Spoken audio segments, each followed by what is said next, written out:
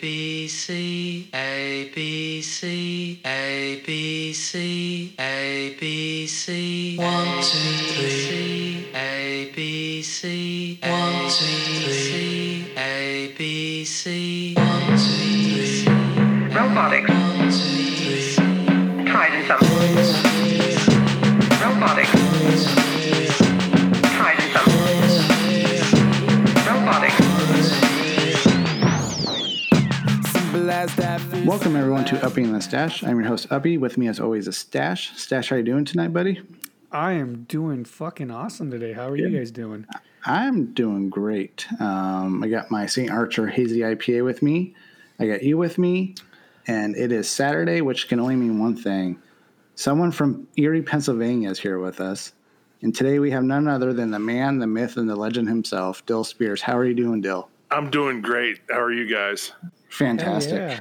Thank you for coming on, brother. We appreciate it. Oh, hey, absolutely. I was a little salty that I wasn't on some of the earlier stuff, but that is what it is, as they say. So I got my rum and Coke here, so I'm Nice. all set. That's Well, the you first know, rum you- and Coke on Uppy and the Stash. Yeah, it actually is. Well, think of it this way. If we had included you on those first ones, it would have been so crowded. I think you kind of got your VIP moment. It's true. You know, It is. by attrition. So Yeah, but on the other hand, I would have missed out on how drunk Brent and Steve got. I know. Oh man. yeah, and singing. Yeah, that was kind of amazing. Yeah, Brent. See, what you haven't heard was our attempt to recording a Drunk Song of the Night episode, and it was a clusterfuck. Yeah. It took an hour to get it. 10 minutes worth of stuff. Oh, well, the problem is Brent is such an amazing drunk. He starts talking out of the side of his mouth, and he's just absolutely obliterated. And he's like, "You're a great dude. I love you, man. I've only known you for 10 minutes. You're amazing." Now, if I remember correctly, that is exactly how he met Steve Castle, right? Yeah, that was that night. We were watching it was the Ronda Rousey Holly Holm fight when Holly Holm great fight. had like the night of her Kicked the life shit out of and her. knocked her out. And we had literally been drinking for like 6 hours. And I had made the world's hottest chili. And it was so hot that one of Steve Castle's buddies came over and had like 2 bites of it and started to cry. And I was like, "This is the greatest chili I've ever made." And it's one of those ones where you finish a bowl of it and you're like, "Now I need some ice cream." So tomorrow when I'm sitting on the toilet, I'm like, Right. "Come on, ice cream." But no, Steve brought over a mixer of Victory IPA beers, and we're just throwing them back. And he's like, "Oh, these are all 9% alcohol." And I'm like, "Oh my God." Jesus. And Brent, when he gets into his beer, he was just mowing them down. And then we're like outside my old apartment, standing on the lawn, and he's like, "You're a great dude. I'm so glad I met you." And I'm just like, "Oh my God, he's hammered." It was amazing. I think he even wound up Ubering home that night. Oh wow, he better have. Yeah. Well, here's the not so untold story though on that recording is that there is a section in there where his cat goes nuts, and you start hearing this Clementine, meowing in the background, and the cat is just going crazy. And then you hear him fighting and laughing and "God, get your cat away!" and now just all this madness going on, and then it ends. And so we have no idea if Clement's a they piece even of shit. survived the night. Yeah, I don't like that cat. Clem? No one likes that cat. Yeah. I've been told, I've never been attacked by Clem, but I've been told that he's very aggressive. Well, yeah, he sounded like he was not having fun with everybody there. So. But there's I wish that I think we can put some more out on that one because like the outtakes, because it was funny just them alone, because somehow we got knocked off of their off of the whole streaming, and there's parts in there where she goes, the girlfriend or the wife goes, I want pizza. And she's like, bitch, they ain't open right now. It's 3 a.m. And she's like, go get me pizza. And it's just all this bantering in the background was just fucking funny. They have an amazing marriage. They do. Yeah. Oh, man. It was funny stuff. So, so I do know, Dill, that in a few short hours after you get off with us, you'll be up again editing your own show, Idiotville. What can we expect this week? Who was on and what did you guys talk about? This week it was me and Jake News talking about, as usual, the goings on in Erie. Oh my God, I'm drawing a blank. I don't even know what the fuck we talked about this week. Well, we crowned 2 Idiots of the Week this week. Nice. And if folks want to listen to it, they'll be able to hear who they are. We talked a little bit about, oh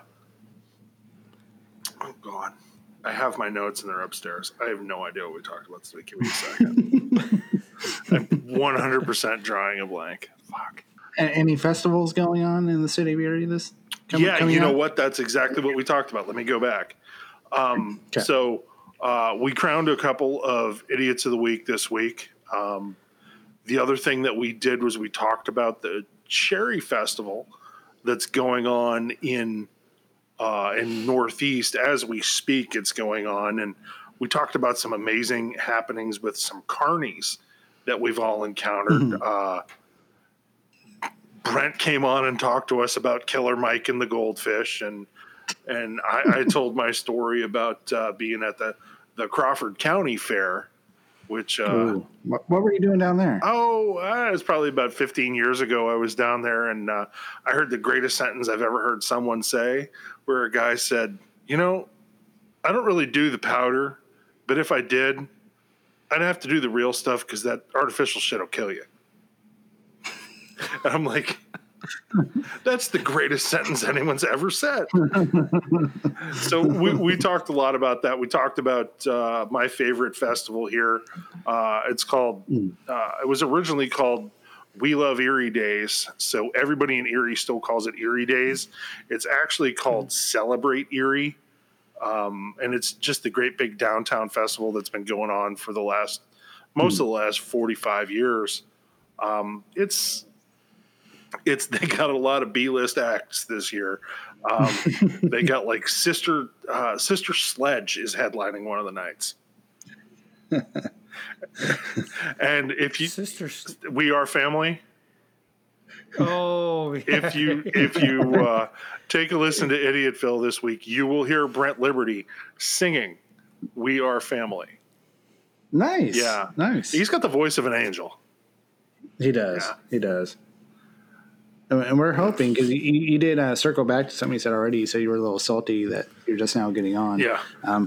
This is probably the most advantageous time for one of you to come on, because up until this week, we've only ever been on SoundCloud. Mm-hmm. So whenever we've had like Steve or Brent on, it didn't really, no one has crossed over to this point. But as of this week, we're now on Google, we're on Stitcher, we're on Spotify. So if the numbers come in, then you can be the hero, There you go. I'm the one who spikes ratings. I'm the big draw. Exactly. You're the hero. Yep, absolutely. So two things we wanted to have you do, because we recently put out an episode where we talked our 3 favorite villains. Mm. And I know that is a topic that's very near and dear in your heart. So do you have 3 favorite villains? Because I'm pretty sure that if you listen to our show, we probably disappointed you in our selections. I'm going to be 100% honest with you. I'm a little bit behind with all the goings on. So I haven't gotten to that one yet. Okay, you can skip it. No, but now are we talking like superhero villains? Or are we talking like movie villains? Because there's a lot of ways to go. Villains. Yeah.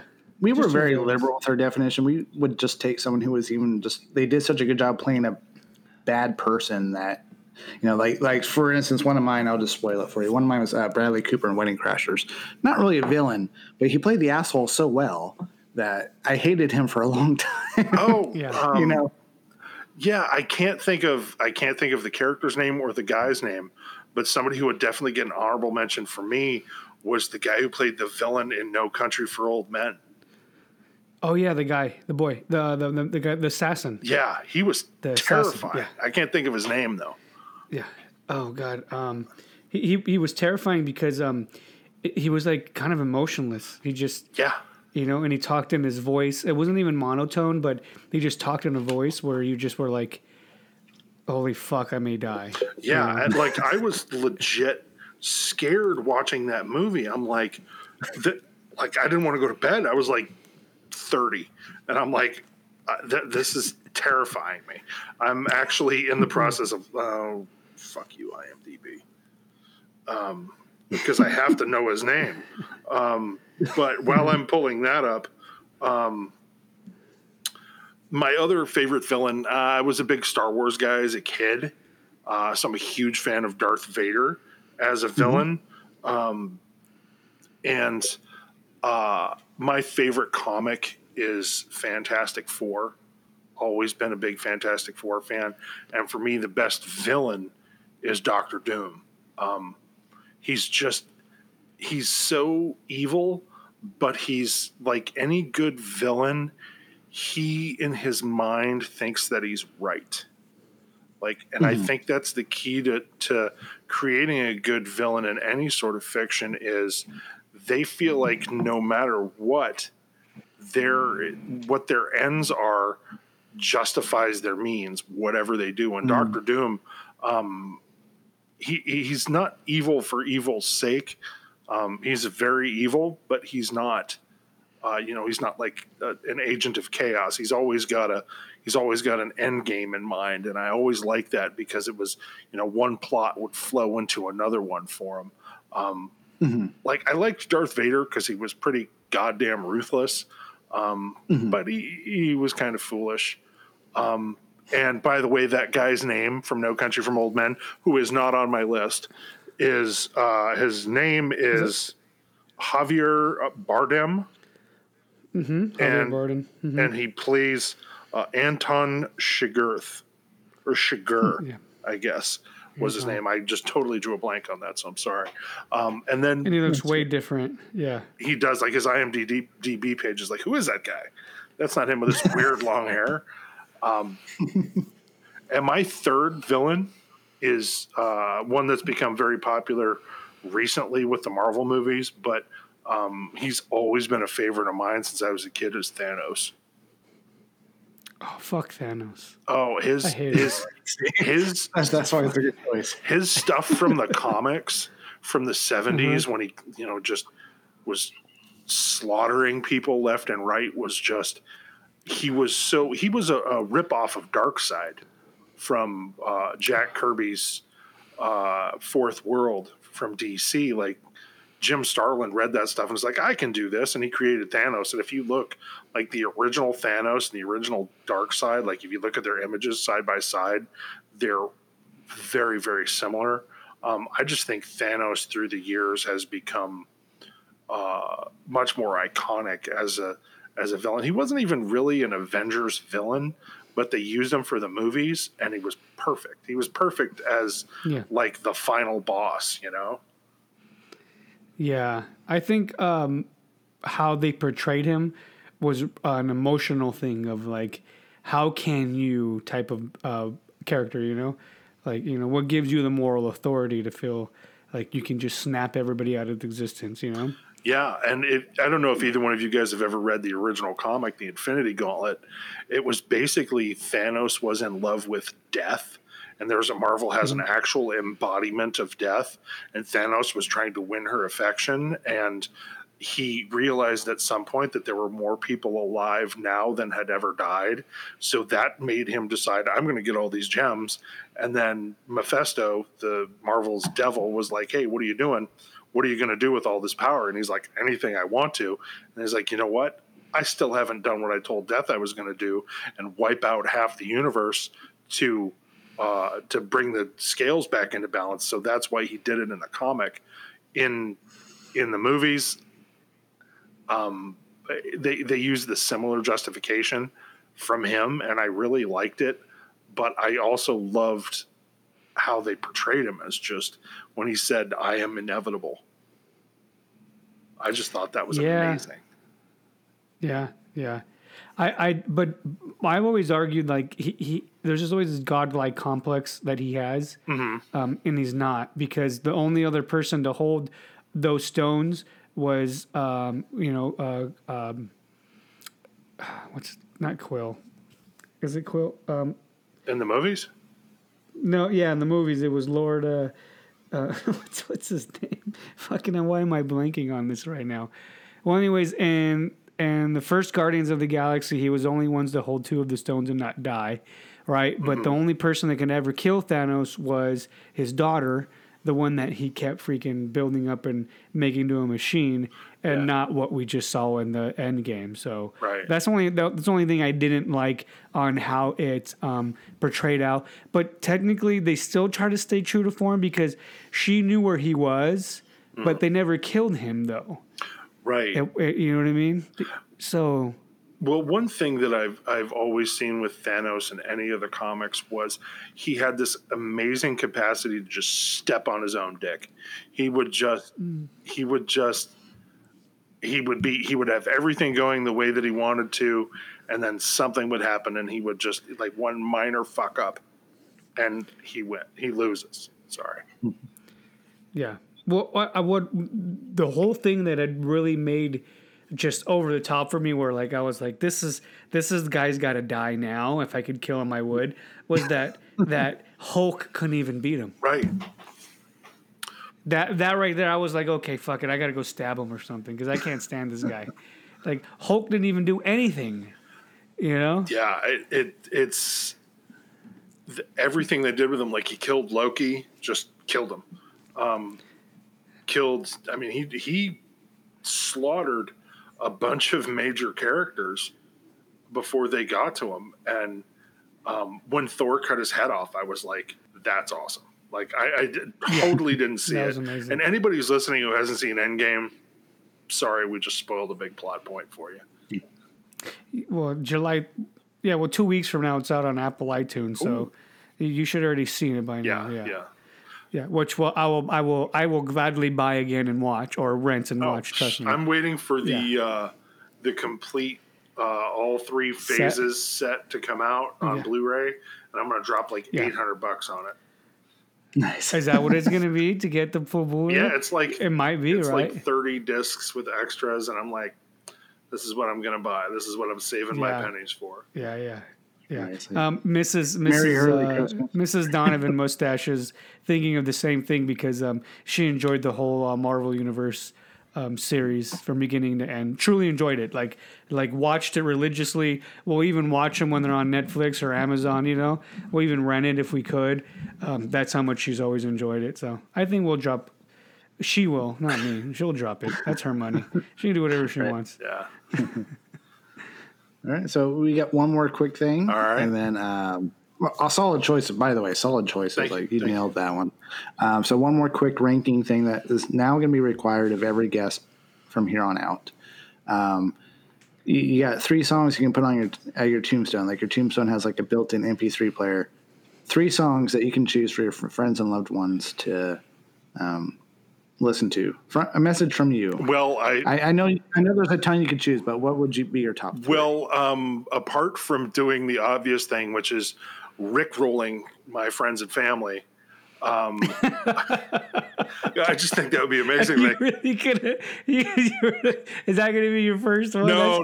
That's because I may just show up to your tombstone just to wear my denim shirt and just I just want everybody to come up, and there's Rick Astley doing the Elaine Bennis dance from Seinfeld. Like if you watch him and then you watch her dance, it's the same dance. Wow. But no, my 3 songs are. There's one that I loved when I was a kid. This is going to date me a little bit. When I was a kid in the late 70s and early 80s, my parents had an 8-track player in the family room, and they had Kenny Rogers' Greatest Hits on 8-track. And the song, I love the song "The Gambler," and to this day, I still love that song. So that would definitely be one of them.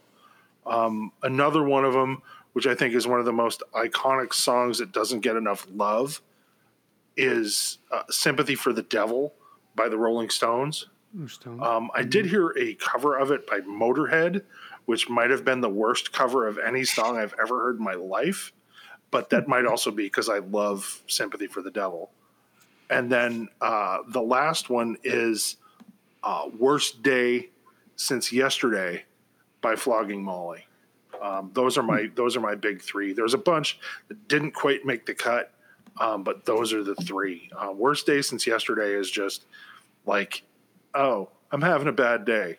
Oh, well, today is just a little bit worse than yesterday was. So it's I really love the Mollies a lot, and that to me is probably my favorite song that they've done. Very nice. Yeah, that's good. I think it was a good shot. One of those ends up in the outro tonight. Outstanding. I hope it's "Together Forever" by Rick Astley. Very well. This audience might get rickrolled during the break. Yes. You never know. Yes. So let's get into some meat and potatoes here before break. One thing I know you guys are going to be working on, the collective group that you guys have going, and something that both the Stash and I have a huge interest in. Because I remember when it happened back in 2003, I just made Stash aware of this thing, this case, just recently, and he got into it. What are you guys going to do with the whole Brian Wells and the Pizza Bomber case? Well, coming up here in August will be 16 years since it happened. And what we're going to do is we're all going to kind of rewatch Evil Genius, which is the Netflix documentary about the Pizza Bomber. And then we're going to talk about each of the episodes. We're going to do like a big super cast of it, probably be a couple hours long at minimum. And then we're each going to talk a little bit about our personal recollections of where we were and what was going on, especially since one of the last of the co-conspirators just recently died in prison. So there's really nobody left who knows exactly what happened. So it's very very interesting for us to go back and talk about it. So I tried to watch it, but I think I had too many Heinekens. Yeah. That didn't help. Plus a good conversation with a sister about what we're gonna do in future earthquakes that scared the crap out of our family. Yeah. And that happened not too long ago. So, but my thing is, how much was a law enforcement FBI involved in the sting of the individuals? That's my first question. How much of it was involved? Well, I mean, law enforcement obviously didn't get involved until they started trying to piece it together after Brian Wells died when that bomb blew his chest open. When he was laying on the ground, right? Oh yeah, he was. He was He was sitting. Yeah. Sitting or whatever. Let me give you a quick anecdote about that day. At the time I was working at a paper mill and we were laid off, and I was working waterproofing with a guy south of Erie, and he went to pick up our paychecks at the paper mill, and he was gone for like 3 hours. I'm like, where the hell is he? He gets back. He's like, somebody robbed the bank on Peach Street. And I was like, shit, well, I better get to my bank and cash this check, because there's no way they robbed the bank that I go to. Nope. It was the bank that I went to. It was the exact same branch. And I was just like, son of a bitch. And they had Peach Street closed for 48 hours. And if you've ever been 48, wow. If you've ever been in Erie, they had it closed from Interchange Road probably all the way up to I-90, which is it's a solid mile they had it closed. And it was just it was ridiculous that they took so long to figure out what was going on, but there were so many pieces of it, and it's just, if you haven't sat through Evil Genius, it's worth a binge. Like if you're not doing something on a Sunday afternoon, it's worth sitting down and watching it for 4 hours because it'll open your eyes about how insane criminals are. And these guys were like the gang that couldn't shoot straight. They were just they thought they were the smartest people in the room, and they might have been intelligent, but they fucked up every single thing they did. They thought there was going to be $250,000 in a bank vault on like a Friday afternoon. I'm like, really? I think he got away with like $6,000. So one thing I have to wonder is, so the $250,000 that they're wanting was going to be the money that was going to be required to pay the one co-conspirator the hit money to kill Doll Armstrong. Is that her name? Marjorie Diehl Armstrong. Yeah. Diehl Armstrong. Yeah. So that money was good to pay the one co-conspirator to kill her dad, so she can get the inheritance that wasn't there. Why not hire a cheaper guy that you can't afford? You have to remember that Marjorie Diehl was one of those people that always thought she was smarter than everyone else. Always. So she decided that she was going to, or she decided that she was going to spend this $250,000 to get this done. And it was like exactly what you're saying. Why didn't she get someone cheaper? Or for that much money, why not get a better assassin?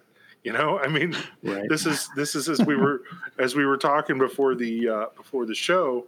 You got to kind of think like a criminal sometimes and be like, maybe if we're going to spend that kind of money, we get somebody who's a little bit higher quality. Right. Yeah. Something that could maybe work a little quid pro or something. I don't know. So the last question I had, I'm not sure if Stash has any more questions. The last question I had is more just personal opinion because there's no way to know. But I know initially when the FBI wrapped their investigation based on a special I saw on Discovery or History or something like that, the FBI concluded that Brian Wells was a co-conspirator, not a victim. And from what I understand, I have not seen Evil Genius. We don't have Netflix, but we're talking about getting it.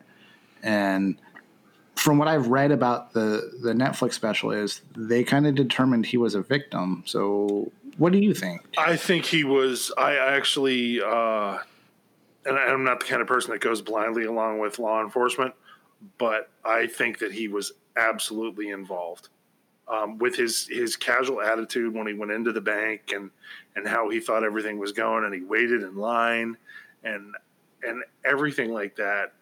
I think he was absolutely involved in thinking that it wasn't going to be a real bomb. And then they said after he got it put on, you know, he realized suddenly, oh, this is a real bomb. I might die. I don't think he was smart enough to have been one of the planners, but I definitely think he was in on it. Stash, you got any questions? No, I need to watch it, but not drink so many Heinekens next time, and eat so many and eat 2 beer brats in a row like back to back, and then decide to watch it because I think that's what did me in. But it sounds very interesting. I love things like that. And the only reason why I ask is lately I've read and I've read quite extensively in a lot of reports that showed when there are when law enforcement is involved in these types of sting operations that it's law enforcement that's encouraging these acts to happen. And so I just wanted to know how much of it was actually them versus how much of it was other people influencing their actions. Well, I'll say this. I think you might have a little bit of bad information because there was no sting that happened. Okay. It was the law enforcement didn't come on the scene until after the crime had been committed and after Brian Wells was dead, and they were purely investigational the entire time.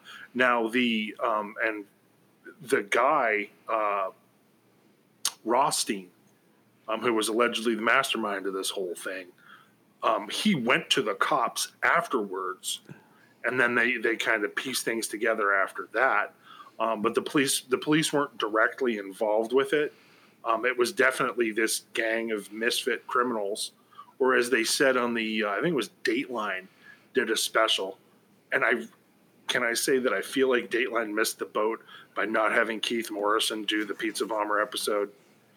But they just referred to it as all the misfit toys in Erie, PA, and that's exactly what it was. It was this group of people who were unemployed and spent their days fishing on the pier and banging hookers in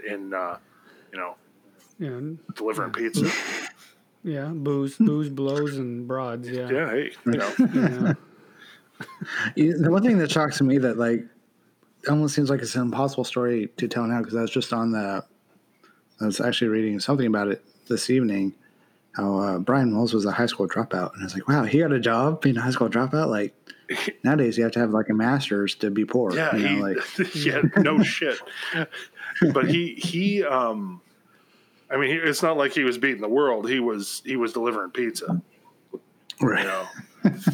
That not to knock pizza delivery people, but the college I went to, the big joke is how do you get an Edinburgh University graduate off your front porch, pay for your pizza? Right. Yeah. So I have to give credit. Like, so already, Dill, Brett and I have been friends since we were like eight years old. Mm-hmm. He went to school there, and those were some of my best visits to visit him. Is when he lived in Edinburgh on Ontario Street. Just going like the Copper Coin, like quarter draft night, and then everyone gets drunk and heads down to John Wildwood's Pizza and get a nice greasy stromboli at the end of the night. Oh yeah, it's a fun town. Fun town. John's just had a fire. The Erie one, right? No, it was the Edinburgh. It was the original one. He had one of his pizza ovens was on fire. They're going to wind up reopening here in another couple of weeks, but. Good. Yeah, because I hope they don't have to replace the ovens because they get that patina on the ovens that makes the pizza so much better. Mm-hmm. Yeah, you can't replace that. Whatever happened for 20, 30, 50, 60 years, whatever how long it's been there, you can't get that back. Oh, exactly. It's baked into the freaking system, Yeah. So it's like smoke. It's like your smoker or your grill. You can't get that back, Yeah, it's part of it. Yeah. So correct me if I misrepresent anything, Dill, since you lived there for a period of time in your life. Stash, to give you an idea, this is a town with a state college, and it's a fairly small town. It's not very huge. They got like 5 bars, and then it seems like once they close down, everyone converges on this one like little pizza place that looks like it's a house. It's like the size of a house. It's not like this. It's not even. It's like it's a storefront that's probably, if the storefront is 15 feet wide, that's big. And then it's, like 100 yards deep with the ovens and everything. But you've got it exactly right. Edinburgh's got a population of about 6,000 that just about doubles when the college is in session. Edinburgh University is a pretty small school. And then what winds up happening is you both froze on me. Oh, man. What a worse time for him to freeze. No, there he is. Okay. All right, he's back. He's back. Okay. All right, yeah. You both froze on me, too, and I panicked there for a minute. I'm like, no! The last thing we heard was about 6,000. Edinburgh's a small university. Yeah, Edinburgh's a small university, yeah. So it winds up being about 12,000 people, and there's 5 bars in Edinburgh, and you're absolutely right. When they close, everybody's like, let's go to John's. Like, we do this thing called Oh No, which is Old Heads Night Out, and we go to Edinburgh and we drink like we're in college. And one of our friends, he has a tendency to get drunk and wander a little bit, ordered his food at John's, paid for it, and then left. Like, walked up to the hotel that they were staying at up by, it's probably like 3 miles in the dead of winter. He was hammered, walked up there. They got back to the hotel, and there's poor Doug sitting in the lobby of the hotel. And he pissed because he didn't have his John's, but he went to the Sheets right by the hotel and got himself. But he was way down there. Yeah. Oh, they were, he walked all the way up there. Crazy. Yeah, hammered and was pissed. That's out by the freeway, isn't it? What's that? Yeah. That's out by the freeway, isn't it? Yes, the Sheets? yes, it is. It's like right off the exit of I-79. Doug was so mad. And he walked in the dead of winter. Yeah, it's 3 miles, and he's one of those guys though. He gets drunk and he makes friends with somebody new, and he disappears. And we're like, what happened to Doug? We lost Dill. His internet cut out real quick, but it was about break time, so.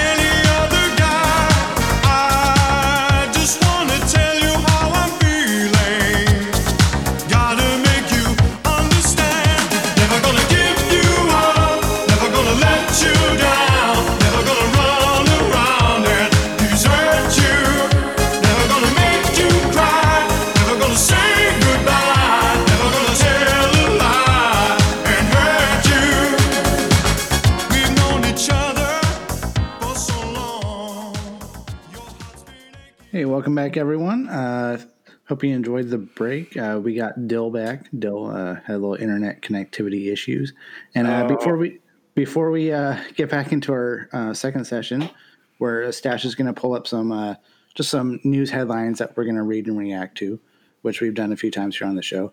One thing I forgot in the first section, Dill, that I've been thinking about since we knew you were coming on, that I forgot to say was. We had an unaired pilot, which I think you guys did too, you and Brent. Yeah. Recording it. The first segment of our first show, we talked about our influences and like, how did we become Uppy in the Stash? Like, you just don't go from not doing a podcast to doing a podcast. You have to listen to something that inspires you to think, hey, I could do this too. Mm-hmm. The Stash had two. I think, Stash, you had the Intercept and you had Serial, I think, was your two.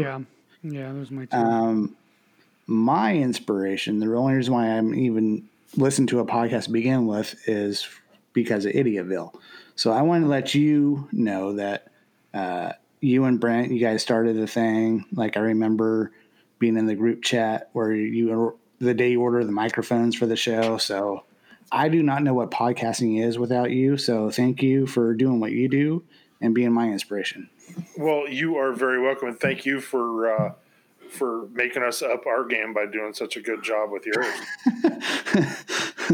How drunk are you? Is your mic? I'm deadly sober, sir. I've had 2 drinks. Nice. Well, thank you for the kind words, but no, in all seriousness, it never made it to air, but you were mentioned in our first show that I didn't listen to a single podcast ever, but you guys started the show. You're my friends, and I tune into you every Monday when I come to work, and I look forward to it. So thank you so much for what you do. Oh, you're very welcome. Absolutely. Stash, you got some headlines? Yes. Let's do one quick one that we know that happened today for sure. That was definitely all over social media and Twitter.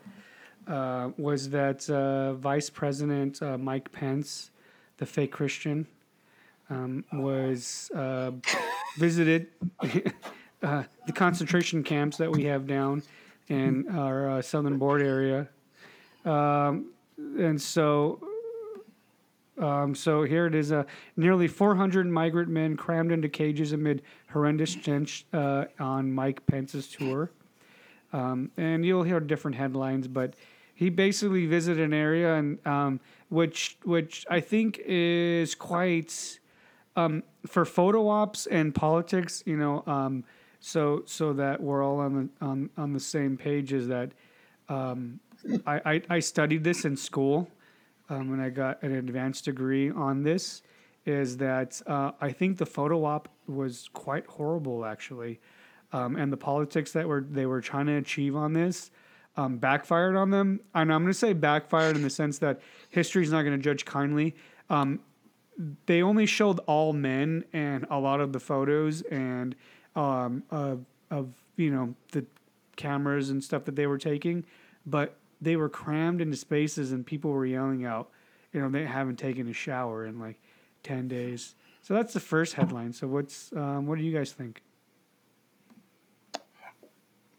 Well, I think Mike Pence is the single most disingenuous man who has ever walked the face of the earth. He's so anti-gay that I think he's probably just closeted at this point. Yeah, he might be. Finger in the butt. Yeah. Yeah, he's very. And that's no disrespect to his like fingers in the butt, but he's like, I don't like it, but I like it. Yeah, he's the classic closet case self-loather. He just. There's no way that he's if he wasn't vice president that he wouldn't have been caught in a hotel room outside of Indianapolis with some 21-year-old male prostitute that he met in the bathroom because he touched him on a wide stance type of thing. Wow. Yeah, I have a very wide stance. You know what I'm saying. You know what I'm saying. Oh God, yes. But I mean, Mike Pence he's already looking at 2024, or he's probably going to run for president in 2024, regardless of the outcome of next year's election, and he wants to. There's Mike Pence. He's very tough on immigration. No, here's Mike Pence. He's a stuffed shirt who is glorying in the oppression of people that he perceives to be less than him. Yeah.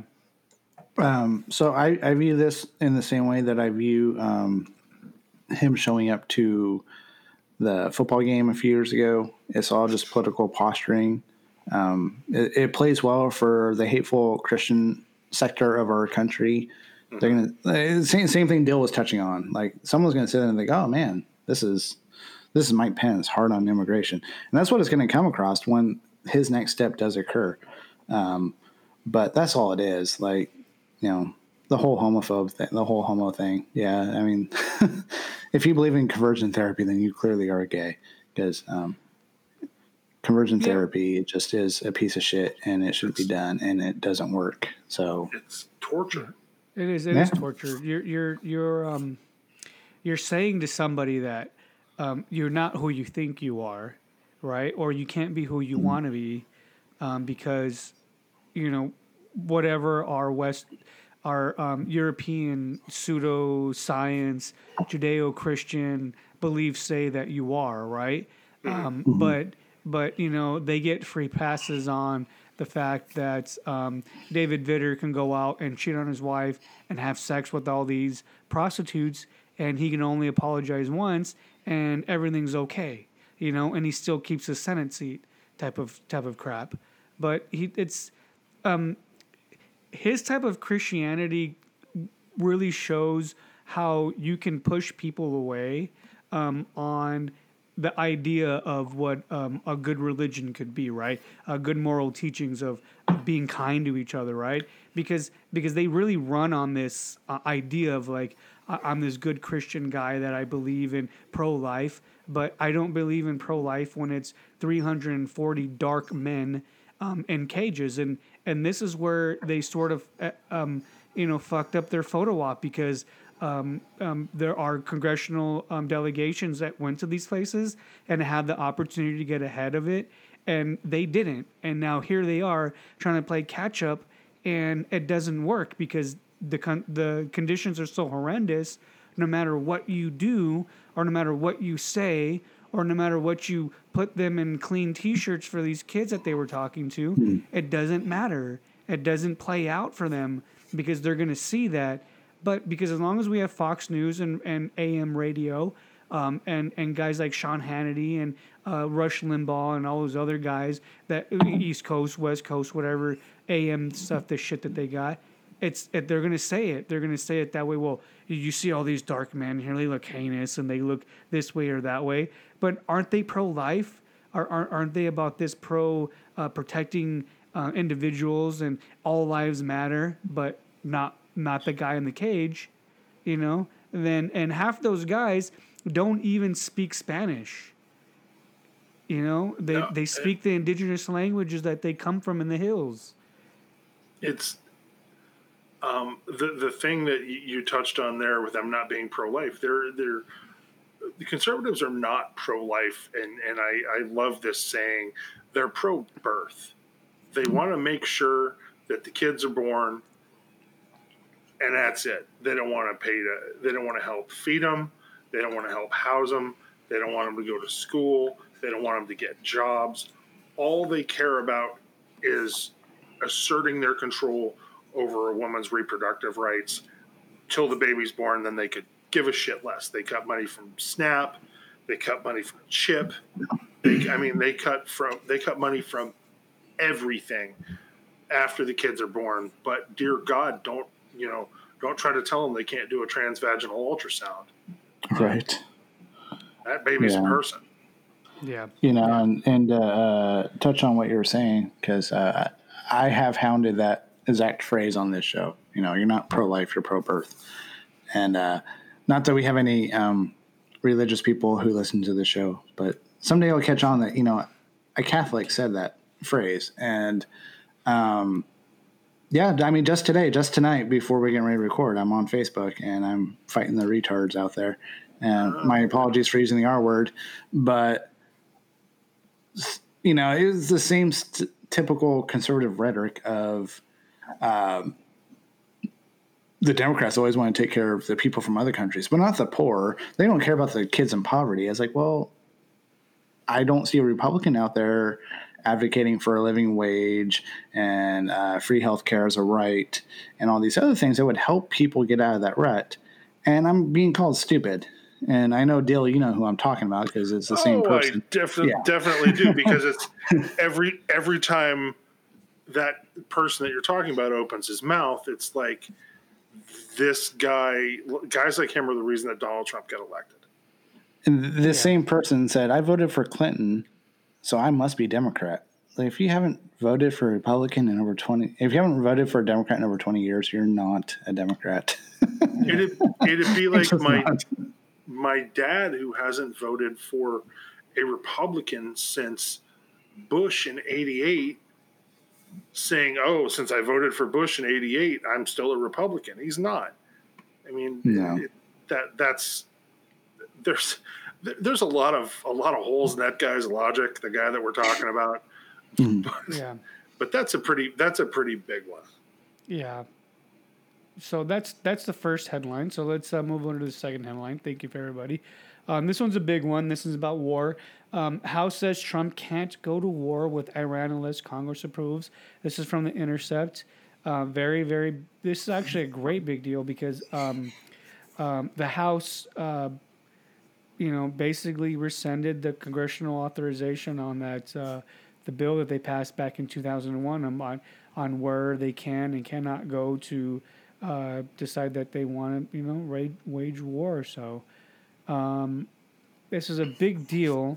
From here on out, how it goes over to Congress, to the Senate is a big thing because here's the thing, right, about this whole idea of like Congress says, well, you can't go to war without our congressional approval, right? When we get into that talk of technicality, we sort of lose sight about where we stand on, like, is it okay to bomb and kill and maim and use these weapons of war on people who don't have the ability to defend themselves, right? And or even say that they have a vote on these things are going to happen, okay? I'm in Moreno Valley, California. I can't decide about Congress going to war or not going to war. But if Iran wanted to decide to go ahead and bomb us, what voice did I have, right? And they were the world dominant power at the time. What am I going to do, right?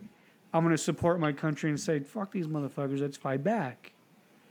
That's the whole part where I get mad at, like, going, like, how about we just not bomb innocent people? Because we're not going to fight Iran. Fighting a war in Iran might be a war where we're actually fighting those that wear uniform.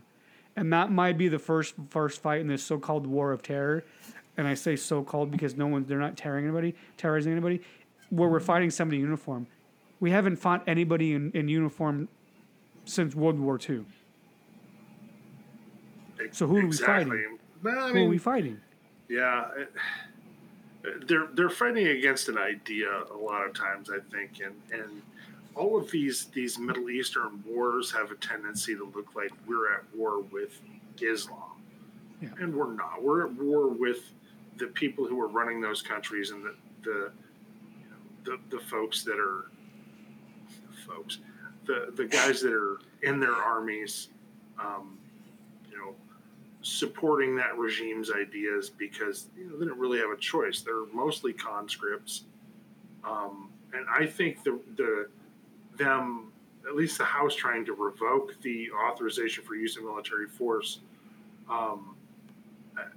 It's been around for almost 18 years. It might be time to go ahead and rescind that and make the president ask for another one. Like he has got to justify going to war with Iran. Like Republicans just have this fucking hard on for going to war with Iran, and it's like, why do you want to do that? There's no point in us going over there.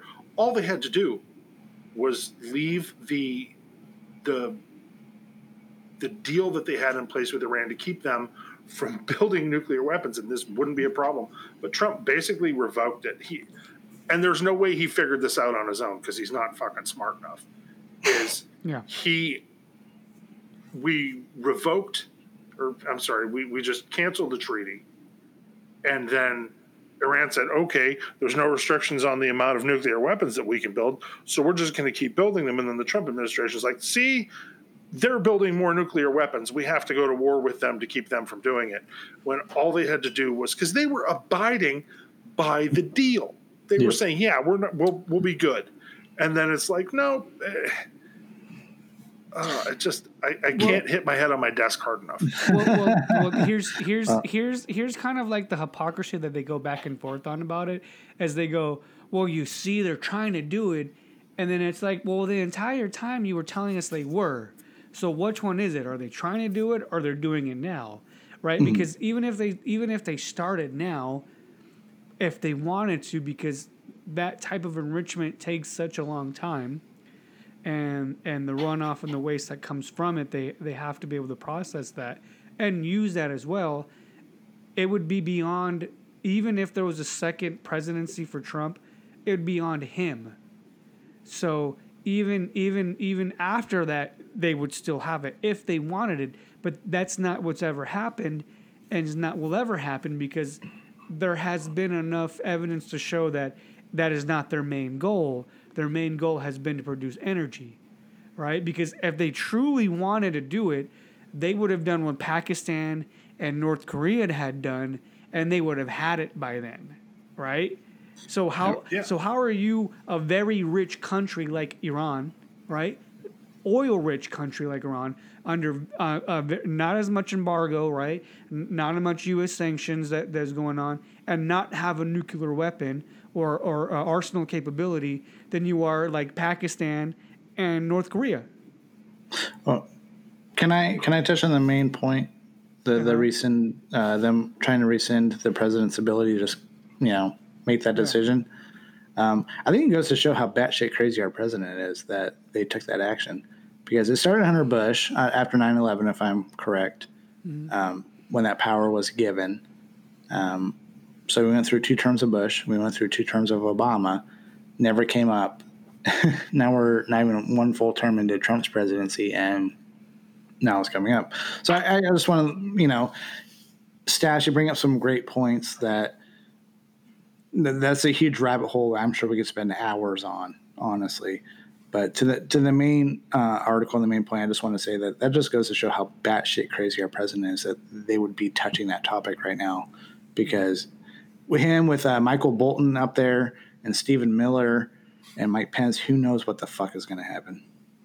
Yeah, Mike Pence will just more photo ops in front of people in cages. Right. He always looks like a robot behind him, though. You ever notice that, though? Like, every time he's in a photo op with Trump, he's always stands there just still and silent, like, don't, Can't don't. believe this guy's the fucking president. He's like, Oh. what's that little Roomba? He's like the Roomba. He's like the Roomba vice presidency.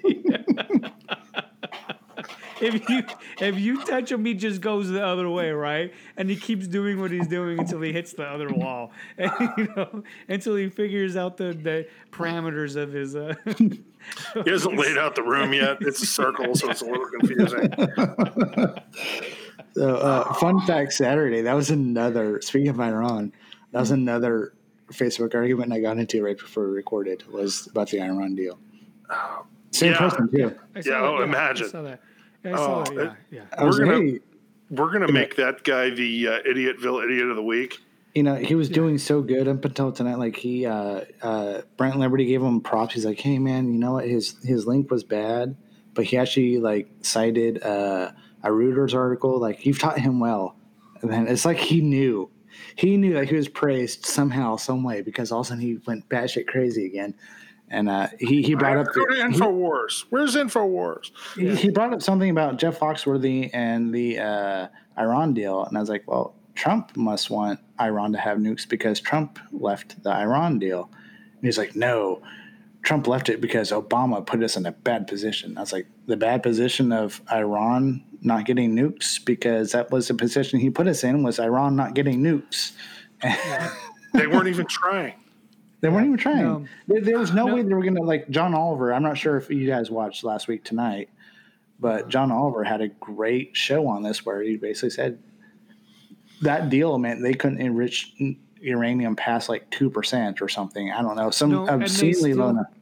And they still can't. They still can't because they're still under. Okay, so here's the thing though. They still can't because they're still honoring their part in a deal where other people are saying, okay, don't do these things so that we can figure out a way that we can still trade, because there are a lot of countries that we're not talking about that we trade with that are still trading with Iran.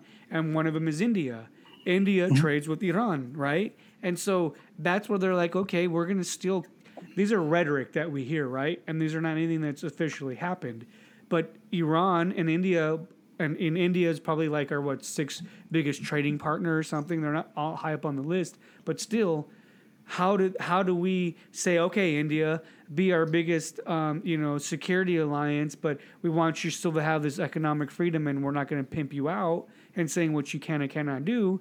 This is part of the equation, right? So we can be the rhetoric that we say that we want to be, but there's a lot more more complexities in the issue.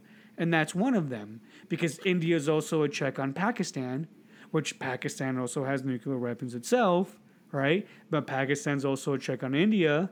And so there's all these complexities. How do they solve them? They can't. Well, my point was much more shallow than that. My point was simply, according to the Iran deal that we also were a part of, like you said, I think there's 6 total countries involved. They could only enrich uranium up to 10%, or it was some real low number. To make a nuclear warhead with uranium, you have to enrich it to 98%. Yeah, it's 10 years. And like Dill was saying, they were in full compliance with everything. And based on how the deal was written, there was no way they could hide anything because of the half-life of this shit. They couldn't clean it up, No. Yeah, and we can tell. We don't even have to have people in there. We can tell by satellite. If they've gone over, because it's they can. It's radiates so much. Yeah. Yeah, and I'd like to go back to this thing with the treaty. Our country does not exactly have the best record when it comes to adhering to treaties that we've signed with others. Yeah, look at What? North Korea. No. Look at the Korean War. Yeah. Come on, Mr. History Major.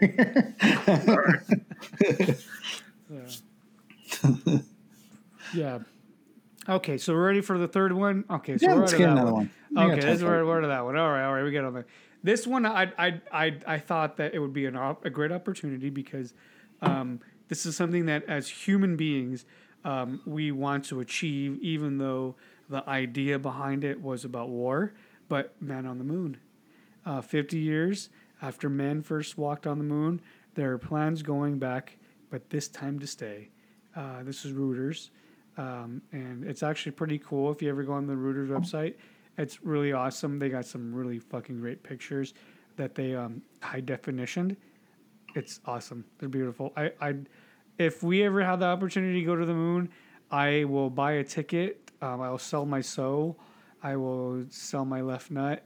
I will do whatever it takes. But it's actually really cool. What do you guys think, man? Do you think we should start moon colonies? Because really, nobody lives there.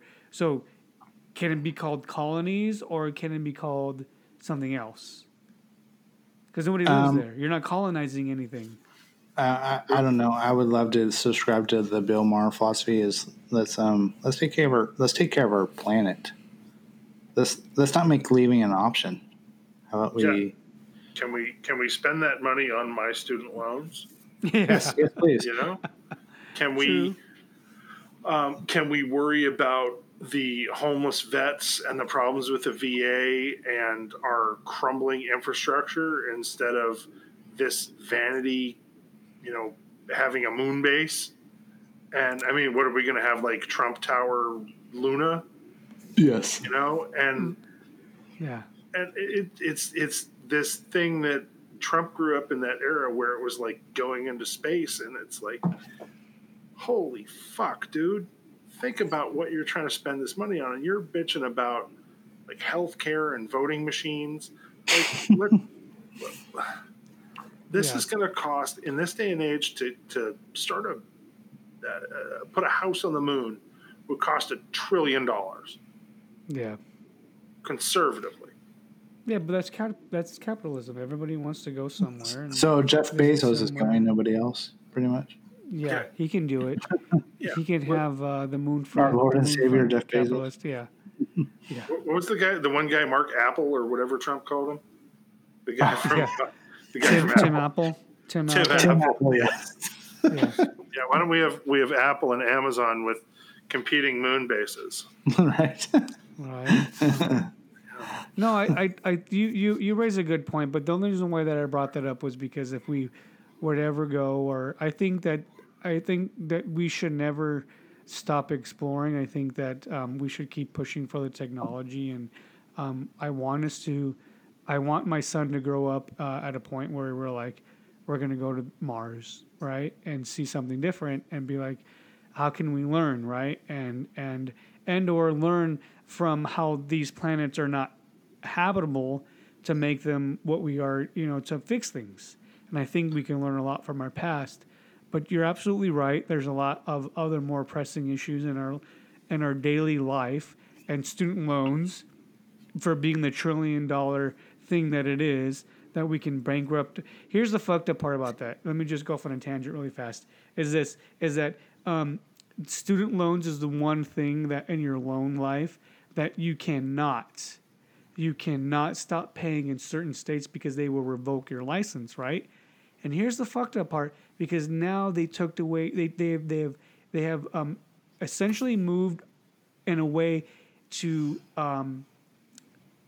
take your way to extract your labor and use that, right? And say, I will not pay this exorbitant fees, because baby boomers had the opportunity. Some baby boomers, not all of them, some baby boomers had this opportunity to where they live debt free from that, because they had the opportunity to go to school without it being so expensive. Right? I have a friend, actually, a friend of mine who Mrs. Eppie and I are going to an A's game with them on Tuesday night. The husband, he made it all the way up until like his last year of college, and he was in college for probably about 5 or 6 years, because you can't get through community college in 2 years. It's just not possible. Yeah. He made it all the way up until the last year and a half before he had to take a single student loan. He was able to work full time, doing odd minimum wage jobs, and pay for his school. Yeah. And it's just nuts to think that I lived in a time when that was possible. It was not only possible, it was expected. Mm-hmm. Yeah, that's what you would do. It was easy. But I mean, I do want to go ahead. Go ahead, Dill. I was going to say, I got $80,000 in student debt. Because I'm not ashamed to say it. Being the only income in my house, My loans went into default when my wife got sick. And there's no way for me to say, hey, there's no mechanism in place for me to say, hey, I need you to let me have some sort of something Or reprieve. to reprieve. Let me not pay these for a while she's sick. And nope. So my wages are being garnished to the tune of 15% every month. And it's you can actually, believe it or not, you can bankrupt them. You have to get special permission from a federal judge and say that not including your student loans in a bankruptcy will cause undue financial hardship on you. Yeah. And then they will allow you to bankrupt them and they'll charge them off. But it takes a lot. How hard is that in a world where Betsy DeVos is the Secretary of Education? Hard. It's hard. It's actually one of the I most would difficult things imagine to right do. now it's damn near impossible. No, it is. It is because they want their money, and Congress made sure that our student loans were the only ones that you couldn't bankrupt on, or they made it super difficult for that point because they wanted their money. They saw an opportunity to make money. Can I get in one last thought about this? Yeah. Yes, please. Donald Trump wants to guarantee re-election. Forgive the student loan debt. Oh yeah, if he did that and pushed Congress and said, "I'll sign it," he'll win. He'll win easy. I'd vote for him. Shit, I would. I hate to say it. I might. I actually wouldn't blame you. I wouldn't blame you. I might even. You do that, you would relieve so much in my life. I wouldn't have to worry about it for the rest of my life. It would stimulate the economy to a degree which has never before been seen. Yeah, you would. But because you're not being sucked in. Yeah. Yeah. He's so beholden to those special interests that say, no, we need to get our money. And no, you can't tax Wall Street. And it's like, all he's got to, he doesn't have the balls that God gave him to do anything. But if he wanted to guarantee re-election, pass that before the election next year, and it'd be okay. So here's a little political historical context that you can put it in. Okay, it would be what Ronald Reagan did with the amnesty program, and in quotations amnesty, right? His program that he did that won him the second re-election because he wasn't going to win. He had no chance of winning because of how the deficit was going and how the tax cut that he introduced was going. He wasn't going to win, but the minute he did that, he gained so many votes that pushed him over the edge that it would be the same way because Trump cannot win on his base alone. You can't win on 15%. No. You cannot win on 15%. You're going to have to do something drastic. And if he did that, you'd see these never Trumpers. You'd see these never Trumpers going, fine, okay, I'll vote for you. You just made, you just gave you, and he would have to do it in a way that would go, fuck you, Bernie, fuck you, Harris, Buttigieg, and Gravel, and all these Elizabeth other Warren, yeah, right? All these guys, right, that are very, very these anti-poverty programs. You'd have to do it in a way where you're going, I'm going to sign it tomorrow. Congress, you pass it. Fuck Republicans, we'll get it passed. And the Senate, right. So since we're talking politics and we're about out of time, Dill, rapid fire, your top 5 Democratic candidates as of this moment, who are they? Kamala Harris, Elizabeth Warren, Bernie Sanders, Mayor Pete was in there. He's fallen off. Joe Biden was my number one until the debate. He fucked up during that debate. Mm-hmm. Agreed. God, and then like the field, like I couldn't pick the rest of them out of a lineup. So basically, the top 3. You got your top 3: Harris, Warren, and Sanders. Harris, Warren, Sanders, Biden, then the field. In the field, yeah. Maybe Mayor Pete in 5th.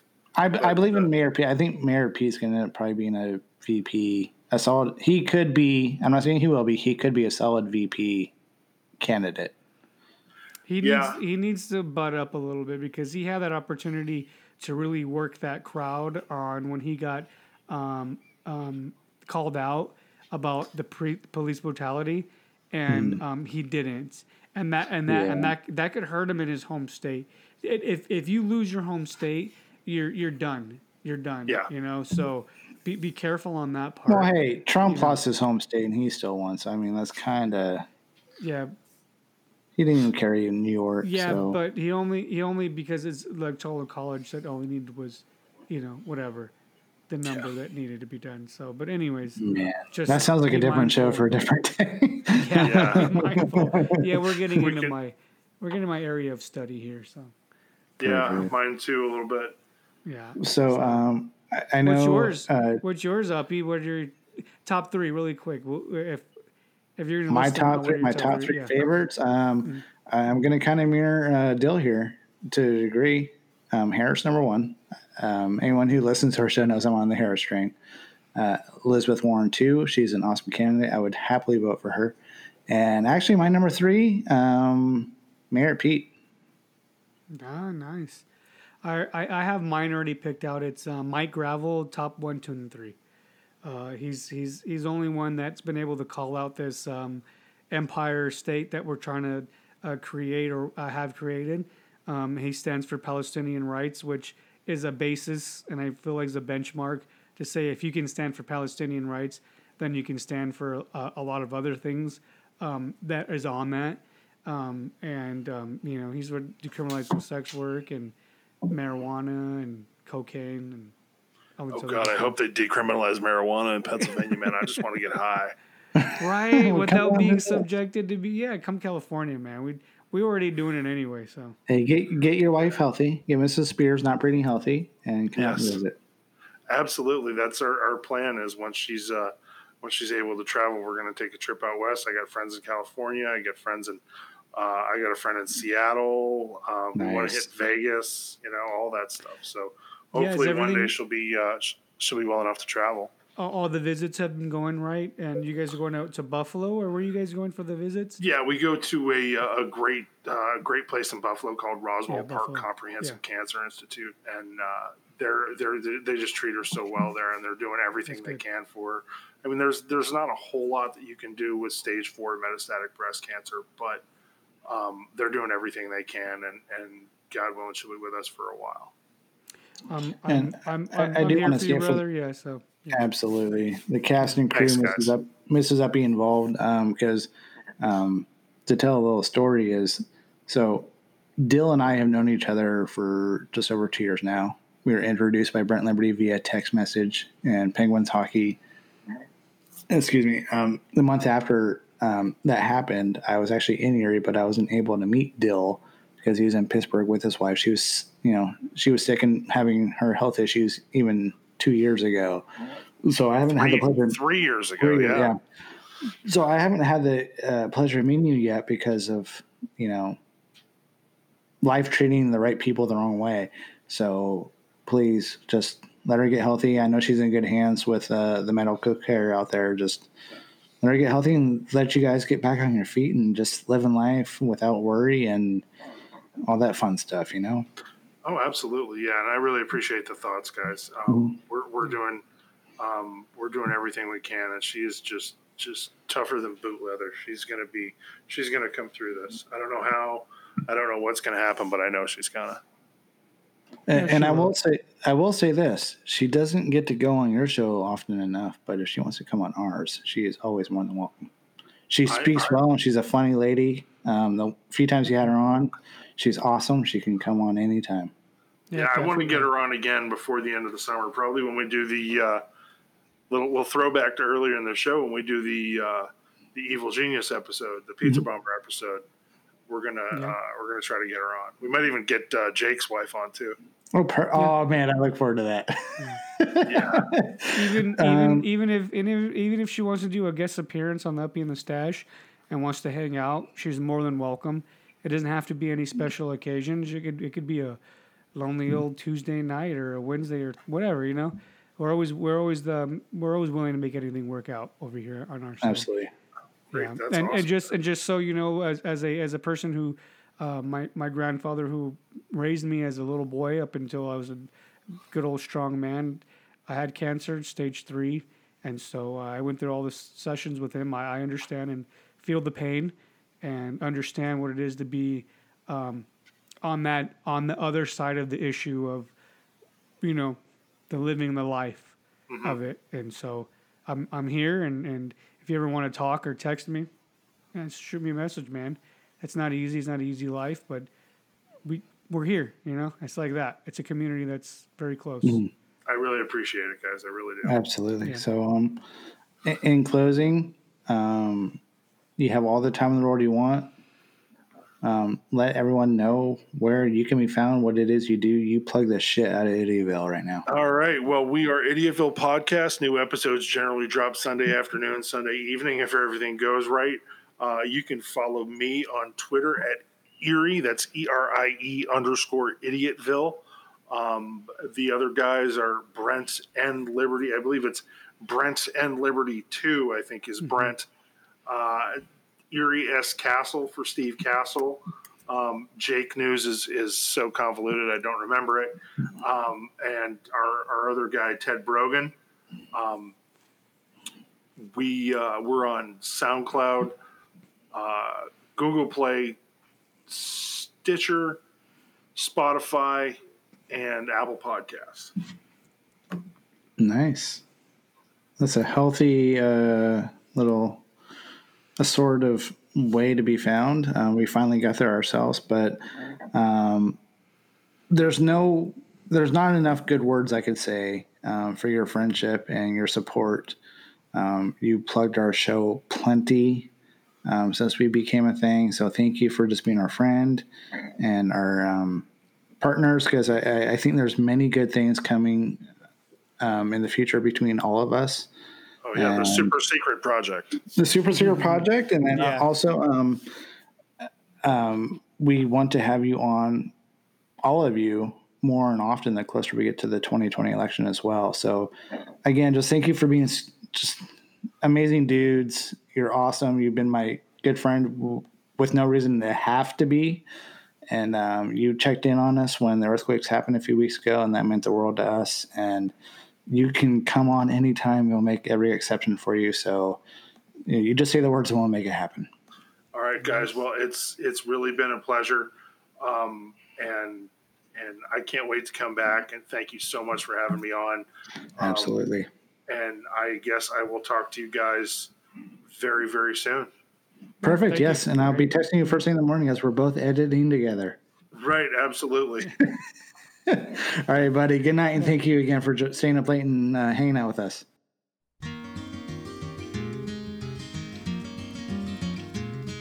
On a warm summer's evening, on a train bound for nowhere, I met up with a gambler.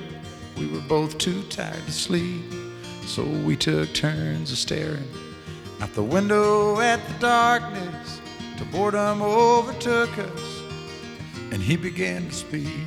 He said, "Son, I've made a life out of reading people's faces and knowing what the cards were by the way they held their eyes. So if you don't mind my saying, I can see you're out of aces. For a taste of your whiskey, I'll give you some advice." So I handed him my bottle, and he drank down my last swallow. Then he bummed a cigarette and asked me for a light. And the night got deathly quiet, and his face lost all expression. Said, "If you're gonna play the game, boy, you gotta learn to play it right. You got to know when to hold 'em, know when to fold 'em, know when to walk away, and know when to run. You never count your money when you're sitting at the table. There'll be time enough for counting when the dealing's done.